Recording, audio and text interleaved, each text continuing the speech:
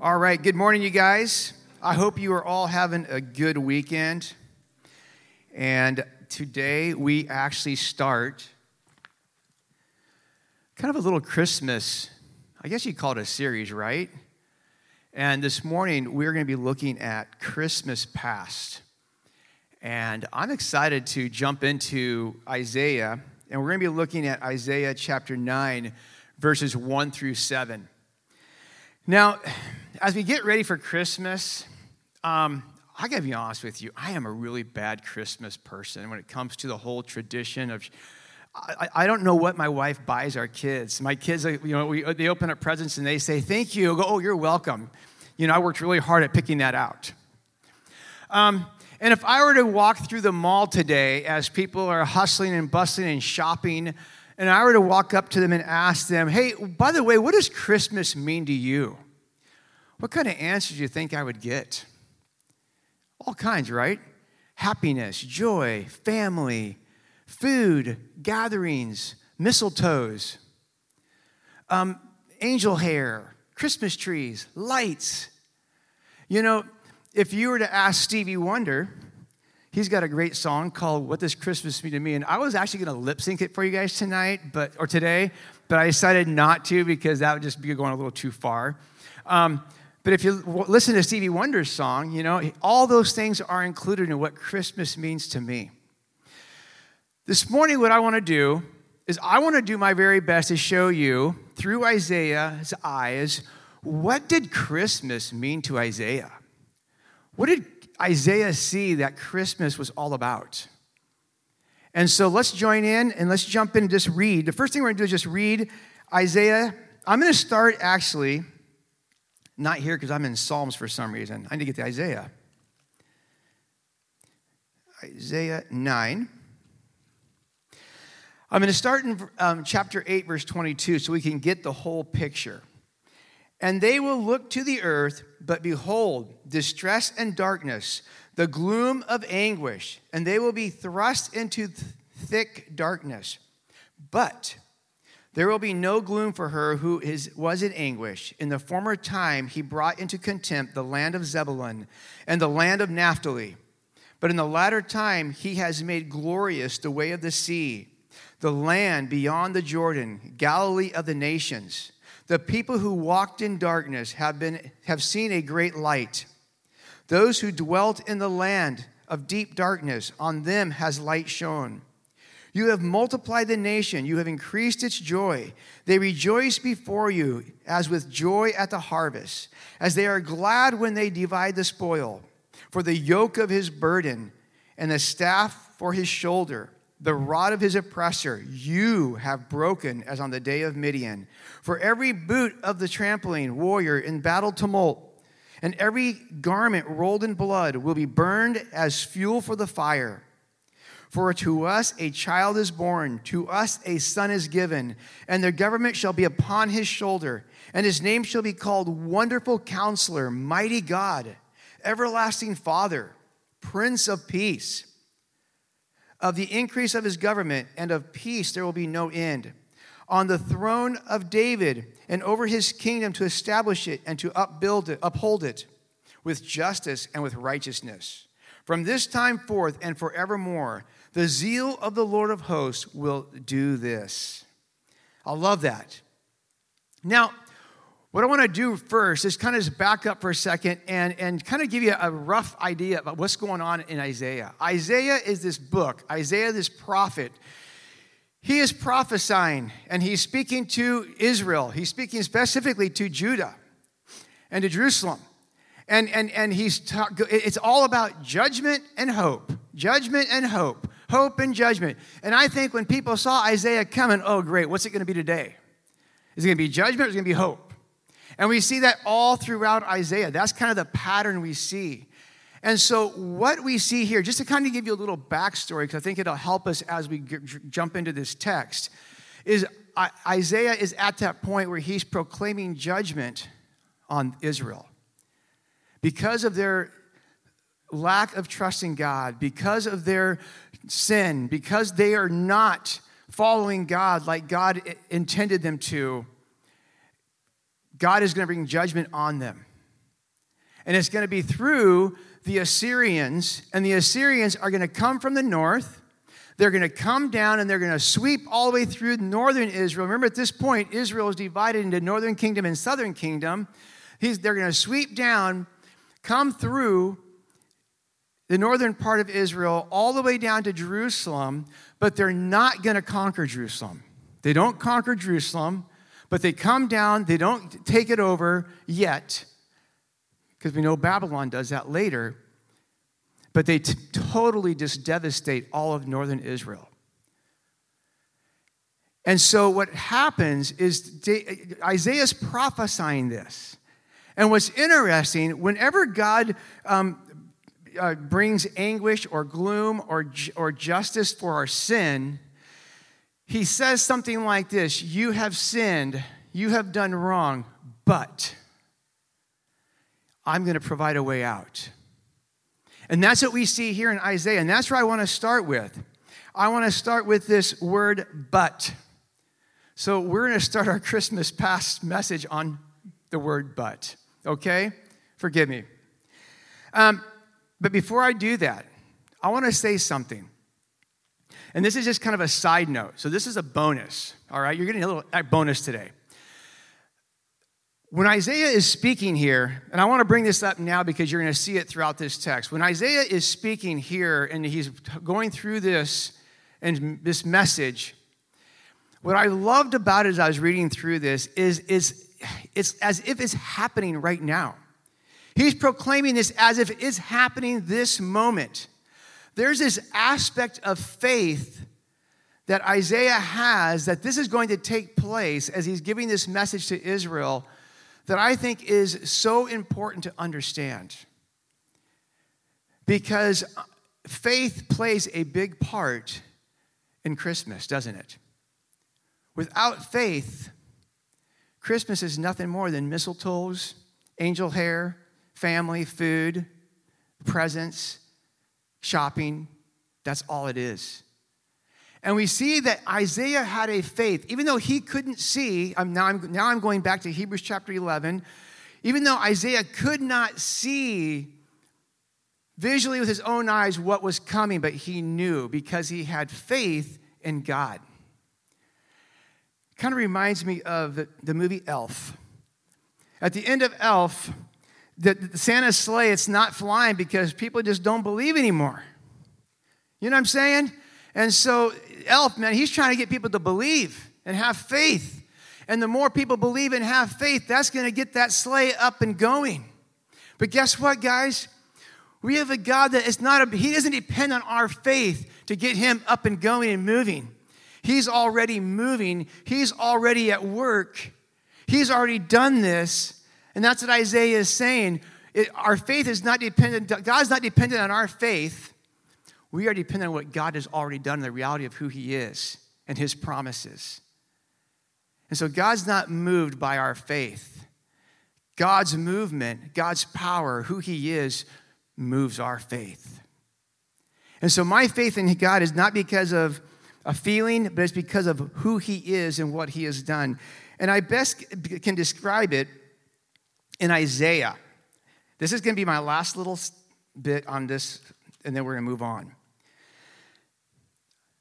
Isaiah 13, these all died in faith, not having received the things promised. Not Isaiah, Hebrews 11:13. These all died in faith, not having received the things promised, but having seen them and greeted them from after, and having acknowledged that they were strangers and exiles on this earth. They had faith. They receiving the things that were promised. And that's what we see Isaiah doing. He had this faith and believed in what was promised. And he knew it was coming. So here is our big idea for today. Our big idea is this. What if Christmas isn't meant to highlight the joys of life, but what if Christmas was meant to shine light on the darkness of it? Because that's what we see in this passage. We see darkness, we see gloom, we see anguish, we see what Israel's about ready to go through with Assyria. And then all of a sudden, Isaiah brings in this big word, but there will be no gloom for her. There will be no anguish. There will be no contempt.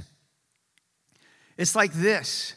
I was blind, but now I can see.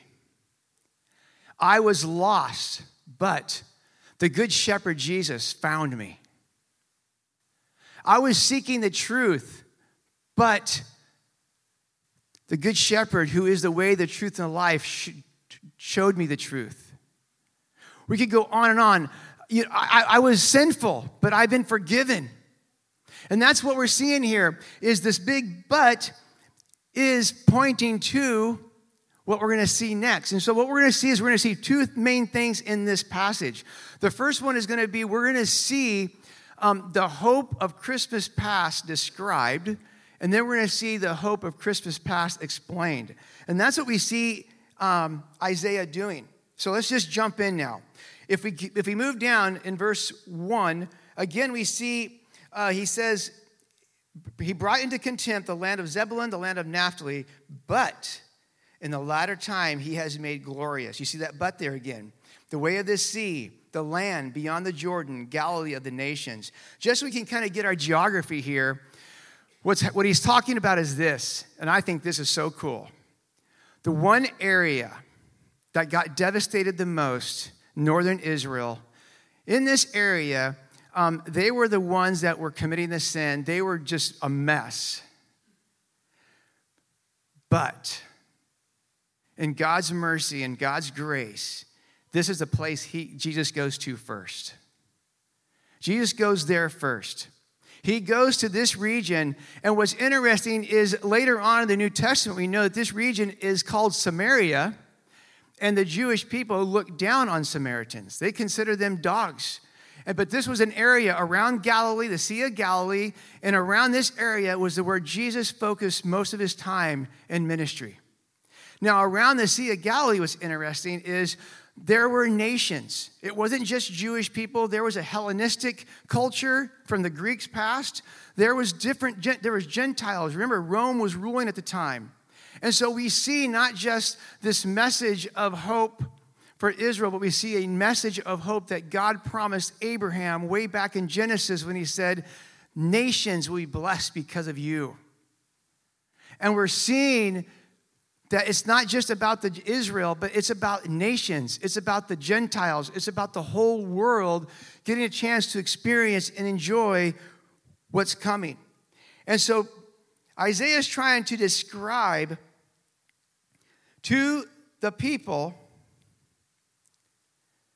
what this looks like. Look at verse 2. The people who walked in darkness have seen a great light. Those who dwelt in a land of deep darkness, on them has light shone. Here we see he's using this word light. What does light do? Light dispels darkness.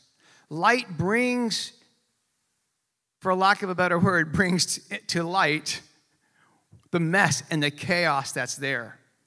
Now, from Isaiah's perspective, remember, we're trying to see this through the lens of Isaiah. And I catch myself always trying to see this through the lens of Curtis in 2023. But in the lens of Isaiah and in the lens of the peers at this time, what they were seeing and what they were going to see was complete devastation. Their lives were going to be completely turned upside down. And so culturally, spiritually, physically, Israel was going to be in disarray. And he's saying there's going to become a day where there's light's going to come. And this light is going to dispel the darkness. And it's going to help you see truly what's there, what's present in front of you. And I think that is a huge truth for us today. Jesus being the light. When we let the light in, and we're willing to just let the light come into our lives, let it sink in, all of a sudden it starts opening up the darkness. It starts dispelling the mess, the chaos in our lives. And you know what? Especially at this period or this season right now that we're in, that's not a place that we want to go to. A lot of times we don't want to see the chaos and the mess in our own lives. We would rather just kind of stay in the darkness, keep the lights off. But God was going to send a light that was going to come in and dispel all that darkness and bring to light what's really going on. But in order for that to happen, it requires faith. It requires a faith to say, you know what? I acknowledge this light. I believe that this light is real, and it's going to direct me and guide me and lead me in the life that I am called to live, that God designed for me to live as part of my DNA, as part of who He's created me to be. And they were missing out on that. So, this light had shone on them. Now, what's interesting is I love how in verse 3, he says, you have multiplied the nation, you have increased its joy. They rejoice before you as with joy at the harvest, as they are glad when they divide the spoil. So he uses light and darkness, that contrast, as a way to describing this Christmas past. Now he uses a different word, and that's joy.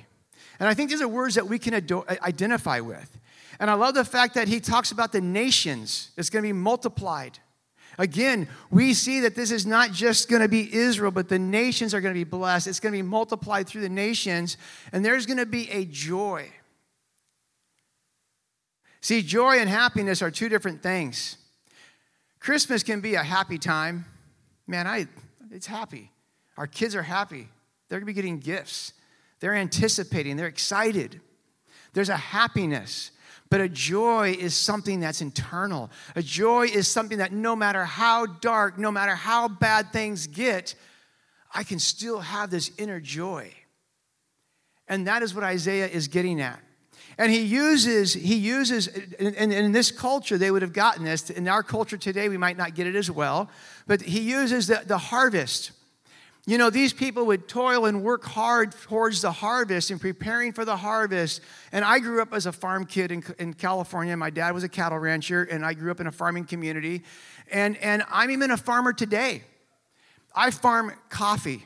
And if you don't believe it, come to my house. I got some small coffee plants that I have nursed along. I won't tell you where I got them. But I got these coffee plants, and I started nursing them and farming them. And about a year ago, I got my first harvest. It was exciting, you guys. I went through the whole process. I picked these cherries when they're nice, pretty red. I did all the work. Jen, my wife, helped me. We had to dry them out. We had to peel everything. And then we had to let them dry until they were really, really dry. And it came time to enjoy these coffee beans. I roasted them myself. And what I'm not telling you is my harvest was kind of small. I had enough for 1 cup of coffee. But I got to tell you, that coffee was amazing. And a year ago, last Thanksgiving, our family was all there, and we all got a chance to celebrate the harvest of the coffee. And with joy and happiness and excitement and anticipation, we all sipped on that 1 cup of coffee. And my oldest son said, that's the best cup of coffee I've ever had. I don't know if he was lying or not, but it made me feel good. So I get the idea of the harvest, celebrating. But these people, they were celebrating with joy because of the harvest. And so Isaiah's using this as an example, as an illustration of this is what it's going to be like.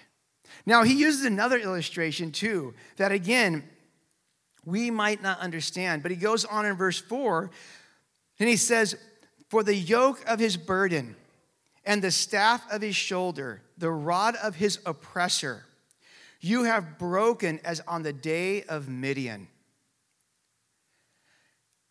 He's using some words, some illustrations here that the Israelites would get. Because Israel had been, since Egypt, they had been under the burden, under the yoke of slavery. They have been oppressed. They had been driven with a rod. They had been pushed around. They had been under the rule of other people. They had been fighting. And what's interesting, a lot of this Israel brought on themselves. A lot of times we might think, man, life is just not going my way. And I have to ask myself, so how much of it have I brought on myself? And Israel had brought a lot of this on themselves, some of it not. But God had a purpose and a plan. And what we see here is he uses the illustration, he uses and describes what took place with Midian way back in the Judges. God had called Gideon to go and fight the Midianites and to take the Midianites out. The Midianites have been ruling over Israel. And Gideon, what did Gideon say? Gideon said, God, how can I do that? We're like the smallest of everybody. We're not very big. And me, I can't do this. I'm weak. This is not something I can do. He was intimidated and scared, and God said, I will be with you. I will do this. And if we remember the story, they had a big army of thousands, and God said, no, that's too many people. He weaned it down to a smaller number. That's still too many. And it ended up being how many? 300. 300. God wanted Israel to know that it was going to be him freeing them from the Midianites. Not them, but him. So we're seeing something. We're seeing Isaiah with a theme here. We're seeing him describe light, joy. And then he uses this word, and we're going to see this word over and over again here, these next couple of verses. You have multiplied. You have broken as on the day of Midian. It was God who set them free from slavery. It was God who set them free from the Midianites. It was God doing the work. God wanted to eliminate every possibility of them being able to take credit for what they were doing. And you know what? That goes into effect today. Because a lot of times in our sinful human nature, in our fallenness, in our brokenness, we want to try to fix things ourselves. And God is saying, no, it's not you. I can only heal your brokenness. I can only heal and fix what's broken inside. The sin in your life, I can only cleanse and take care of. And that is what Isaiah is pointing to. He's pointing to this light that's going to set us free from darkness, and he uses all these different descriptions to help them understand and see what this looks like and what it's going to be like for them. And so we're seeing here in this passage, something that we're going to see is we're going to see Christmas past, but we're also going to start seeing a Christmas future. And we're also going to see a Christmas present. So you're going to have to come the next 2 weeks to find out what the future and present are hold for us here at the Grove. So if we look at verse 5, now we're going to start getting into what the Christmas hope past is explained, how he starts putting this all together. He's described it with joy, with light, referring to you, referring to the harvest and what it's going to feel like. The fact that it's God that's the one that's doing this, just as he delivered Midian. Now look at verse 5. For every boot of the tramping warrior in battle tumult and every garment rolled in blood will be burned as fuel for fire. Now, we know that this is intense. How do we know? Because that word tumult is there. I really don't know how to describe tumult, but it just sounds like a really incredible word, tumult, And so this is a serious, intense battle that's taken place. But what does he say? He says, okay, but now you're going to take off your boots, burn the garments, burn the blood-soaked garments. What does that mean? What he is referring to is the battle has been won. Midian has been conquered. The battle has been won. Just as a soldier, they share the spoils. They celebrate the victory. The battle's been won. We can burn all the blood-stained garments. You can get rid of your boots. You can get rid of all that. Throw it in a fire because guess what? It is finished. I have to confess, I was reading all this, and one movie just kept popping into my head. And it was C.S. Lewis's movie or book, The Lion, the Witch, and the Wardrobe. And as I was reading this over and over, I kept thinking of The Lion, the Witch, and the Wardrobe. And how for 100 years, Narnia's in darkness, there in winter. And the wicked witch of the north, she's conquered, and she's in control. But what's interesting is many of the people of Narnia had faith and belief in who was to come Aslan. And what I love about that movie, and there's this one scene at the very end, if you've seen the movie, you might know what I'm talking about. At the very end, the battle's going on. They are going to be defeated. The Wicked Witch, they're outnumbered, but here comes Aslan at the last minute, and they win the battle. Aslan wins the battle. And Aslan says at the end, you know what he says? It is finished.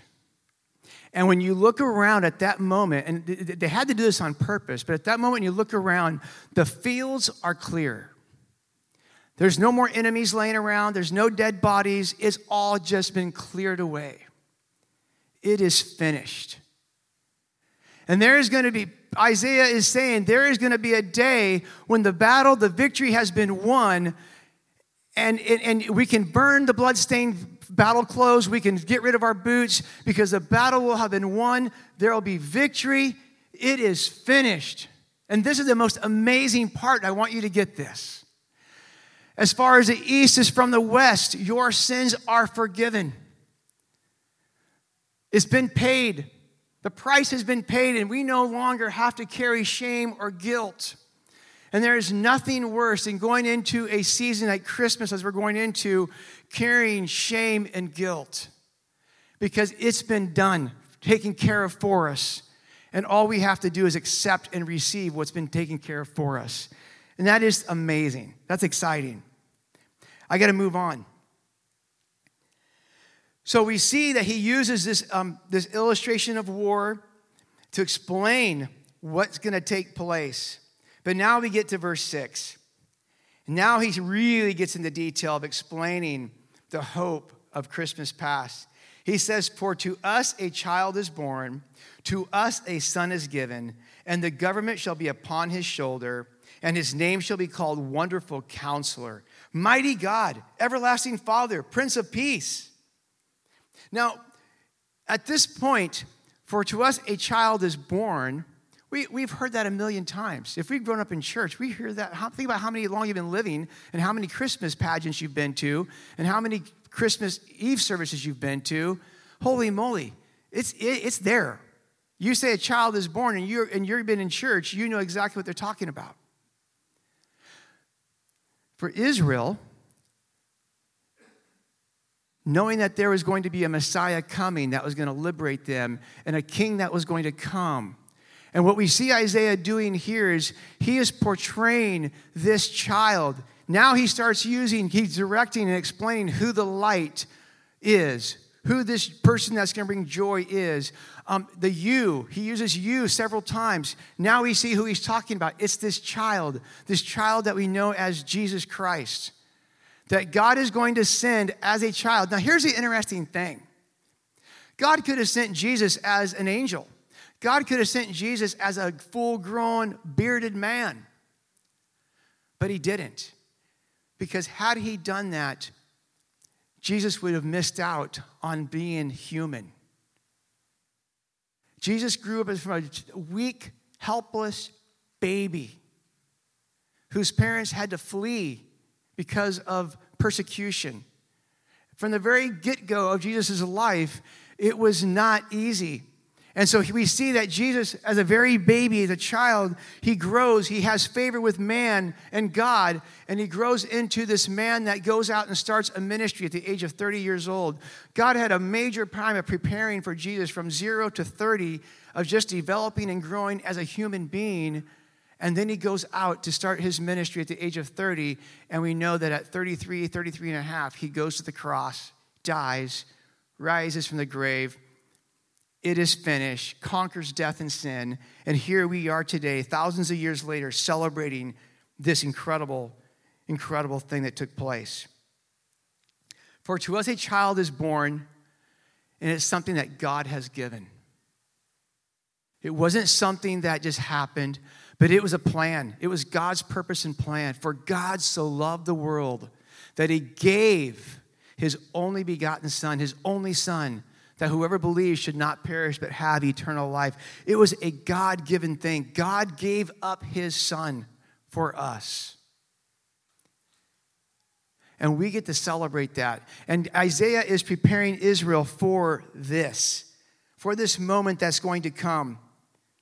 Now, he gives Jesus these titles, these names, and he gives them to them because the title was given to a king. And so we see right away that Jesus is a king. And Jesus is being a king.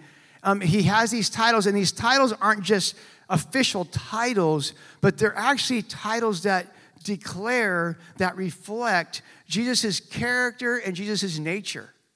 He is a wise counselor. He is mighty God. He is Prince of Peace. He is everlasting Father. And what I want to do, because I could sit here all for a long time and try to explain these to you, but I'm just going to read two passages that are going to do a way better job of explaining than I will. First one is found in Philippians 2. Philippians 2, 6 through 8 says this, who though he was in the form of God, did not count equality with God a thing to be grasped, but emptied himself by taking the very form of a servant, being born in the likeness of men, and being found in human form, he humbled himself by becoming obedient to the point of death, even death on a cross. Therefore, God has highly exalted him and bestowed on him the name that is above every name, so that at the name of Jesus every knee should bow in heaven and on earth and under the earth, and every tongue confess that Jesus Christ is Lord, to the glory of God the Father. Now I'm just going to pop over to Colossians. Check out Colossians 1:16. For by him all things were created in heaven and on earth, visible and invisible, whether thrones or dominions or rulers or authorities, all things were created through him and for him. And he is before all things, and in him all things hold together. And I could keep reading on and on there. But what we see here is Paul is describing, explaining who this Jesus Christ is going to be, who this child that's going to be born, who he's going to be. He is going to be God. And Isaiah is preparing Israel for this future king that's going to come and rule and make things right.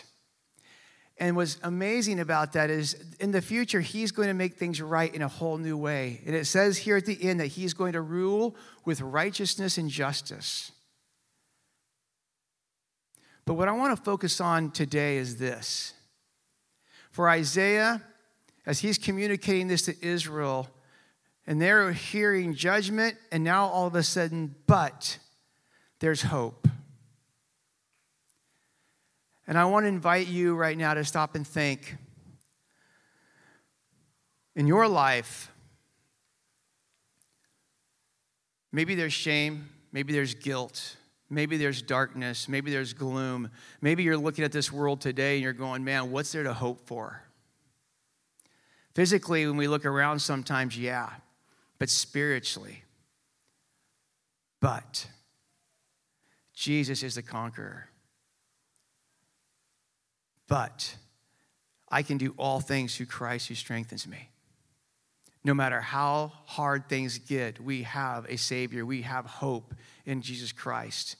And going back to the very beginning, it's based on faith. Am I willing to transfer my faith into trusting in the system, trusting in my own little kingdom that I've built for myself, and transferring that trust and faith over to, I'm going to trust in this child that was born, this child that was given for a purpose, for creating a new kingdom that he is inviting me to live in and be a part of. Let's pray. Father, this passage is amazing. Lord, I could stand up here all day just talking about this because it's just so cool what you